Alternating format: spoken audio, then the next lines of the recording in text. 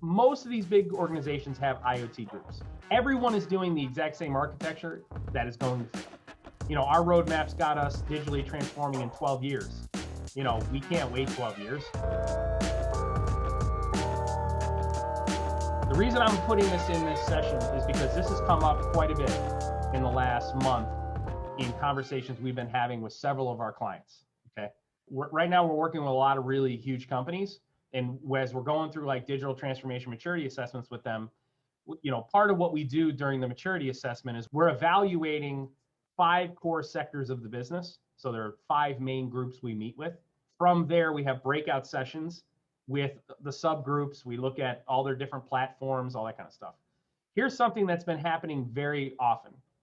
Most of these big organizations have IoT groups. Okay. They've got big data group. They've got a data group, data enablement. They got all that stuff. They've got IoT groups. Everyone is doing the exact same architecture that is going to fail. Okay. We're getting involved at the very beginning. Maybe they're a year in, maybe they're 2 years in. They've had a couple of small, isolated, solution-centered wins, but they can't scale. And that's the reason we're coming in. They're like, why is it, our roadmap's got us digitally transforming in 12 years. We can't wait 12 years. So what's the problem here? Here's the problem, if you guys want to know, and so that you can identify it. On the left-hand side here is what most organizations are doing on some level, okay? They're using what is known as a solution-centered approach, which you guys have heard. Another term that you might hear is the digital thread, all right? What is the digital thread? It's very simple. For operational data, OT, digital thread is basically an object that originates on the edge. That object could be something like a valve. It doesn't even have to be an object. It could just be a single data point, right? You have a digital thread for that data point. But basically, something originates on the edge. And what they do is they try to get it as fast as they can into a data lake, okay? So they get many digital threads that originate on the edge. I've got all these various sensors. These sensors all talk to different PLCs. And what I'm doing is I'm creating a digital thread that is threading that event from the PLC into a data lake as quickly as I possibly can. This data lake is what they hope to be their single source of truth. I may have it streaming directly into the data lake, that data thread, that digital thread from this sensor all the way into the data lake, or maybe I've got an OPC server that is collecting data from a couple of PLCs, and then I've got the OPC server or like a data collector PLC, streaming those digital threads into the data lake. Then what they do is they put a layer on top of the data lake. So when they talk about IoT, okay? What they'll do is they'll put another layer right on top of the data lake that extracts the data, okay? So they've got teams that decide, who gets access to what data and that kind of stuff. And then what they do is they'll put a layer on top of it where we do analysis, post-processing. We'll pull that data from the sensors, we'll do some post-processing, and then on top of that, they will have a visualization layer, Power BI, ThingWorks, you name it, whatever. And then the human being is unlocking the data from that visualization layer, okay? So that's the person. All right, here's the problem with this. This is, if you're an organization and you see this looks very similar to what you're doing. Listen, it's not going to work, guys. Okay, it's not. Here's why it's not going to work. You're not normalizing your data. You're not abstracting your data until you get to that analysis engine. You have no standard for the data. You have gaps in the data. Why? Because there's data and information that's created at every other layer in the stack that you can't account for. There are literally gaps everywhere. Okay.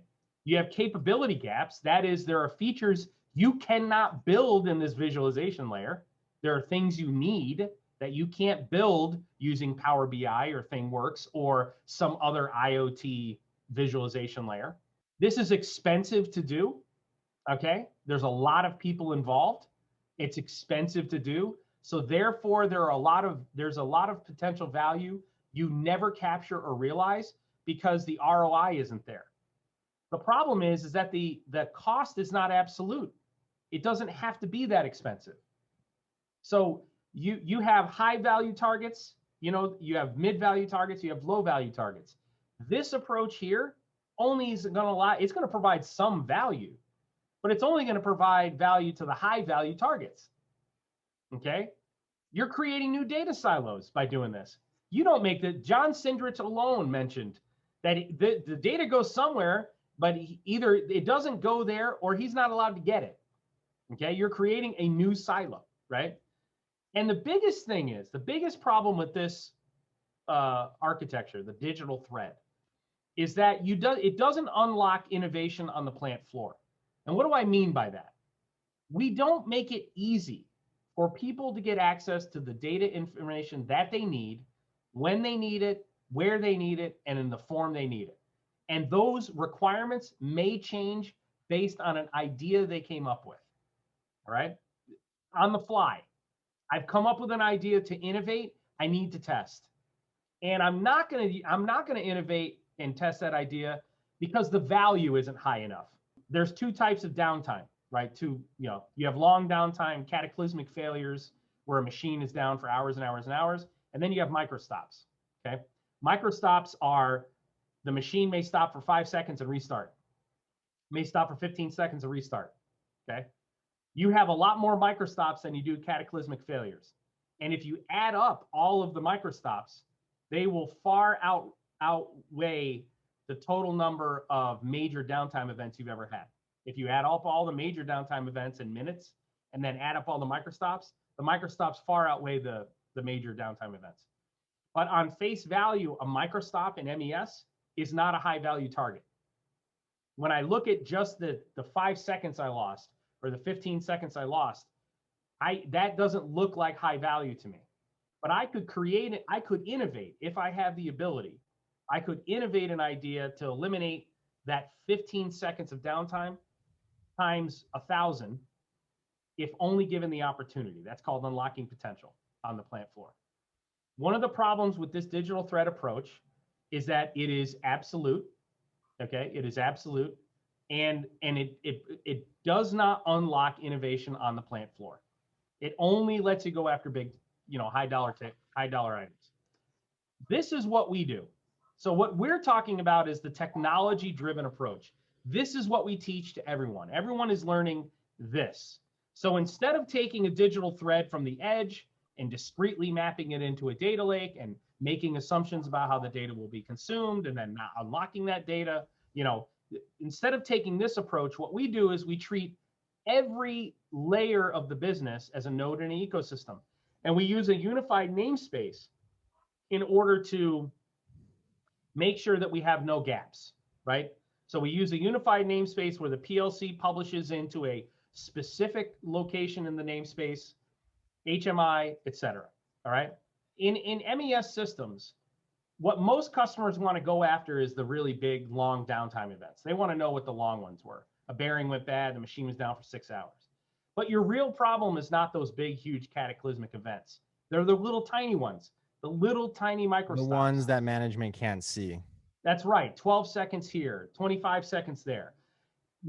Mario, who's an MES guy like me, he knows that the real value, if you want to capture real value, you really want to capture additional value by leveraging MES, you capture it not by analyzing the big, huge cataclysmic event, but by having visibility to the little tiny ones that add up over time. That's where the value comes from that they're not even aware of. That was my point. I was looking for backing from other MES folks that, yes, it isn't always the high value item. Yet the digital thread, this digital thread architecture, only targets high value stuff. Why? Because it's too expensive to do anything else. So the approach that we take, with the unified namespace, it's like an inside out approach. That's right. We treat everything as a node in an ecosystem, edge driven, report by exception, lightweight, open architecture. So what does technology driven give us? If solution centered gives us no normalization, no abstraction, no standard, data gaps, capability gaps, only high value targets, new data silos, and it doesn't allow you to unlock innovation on the plant floor, technology driven gives you normalized data that's abstracted, standardized, with no gaps or nearly no gaps. The gaps you're going to have are only in the data where the technology doesn't meet your minimum technical requirements, right? No capability gaps. It's going to include mid and low level value targets, right? What is a target? It's a potential project, a potential solution you could develop in the ecosystem. No new data silo. In fact, you're unifying all the data into one big massive silo, and you have standardized and custom innovation is unlocked on the plant floor. So standardized means the same stuff this is standardized. The stuff you would build using a digital thread, that is standardized solutions. The stuff that you would build on the plant floor to test a John Sindrich idea, that is a custom solution. He has access to the data, he has access to the namespace, he can develop a solution and test it. And then if the business decides that that is going to provide enough value, you can scale it up the business and apply it in other places. That is what we do here, right? Everything that we're teaching is centered around, doing this part, everything that we're teaching is centered around scalability. It's all centered around solving problems. It's all centered around helping manufacturers do more with less. Not just doing more with less for high value targets, but doing more for less in general across the board and unlocking from the ground up. Right, unlocking potential all across the plant floor. We're democratizing innovation. That's right. So when you see this, if you're Michael Dowdell or you're Mario or you're any of the other guys in the gang, and you see this architecture, which you're going to see, believe me, in the last year, I've personally consulted for like 24 major Global 100, Fortune 500 companies, huge manufacturers. Every single one of them either has no plan or they have this plan. None of them have this plan.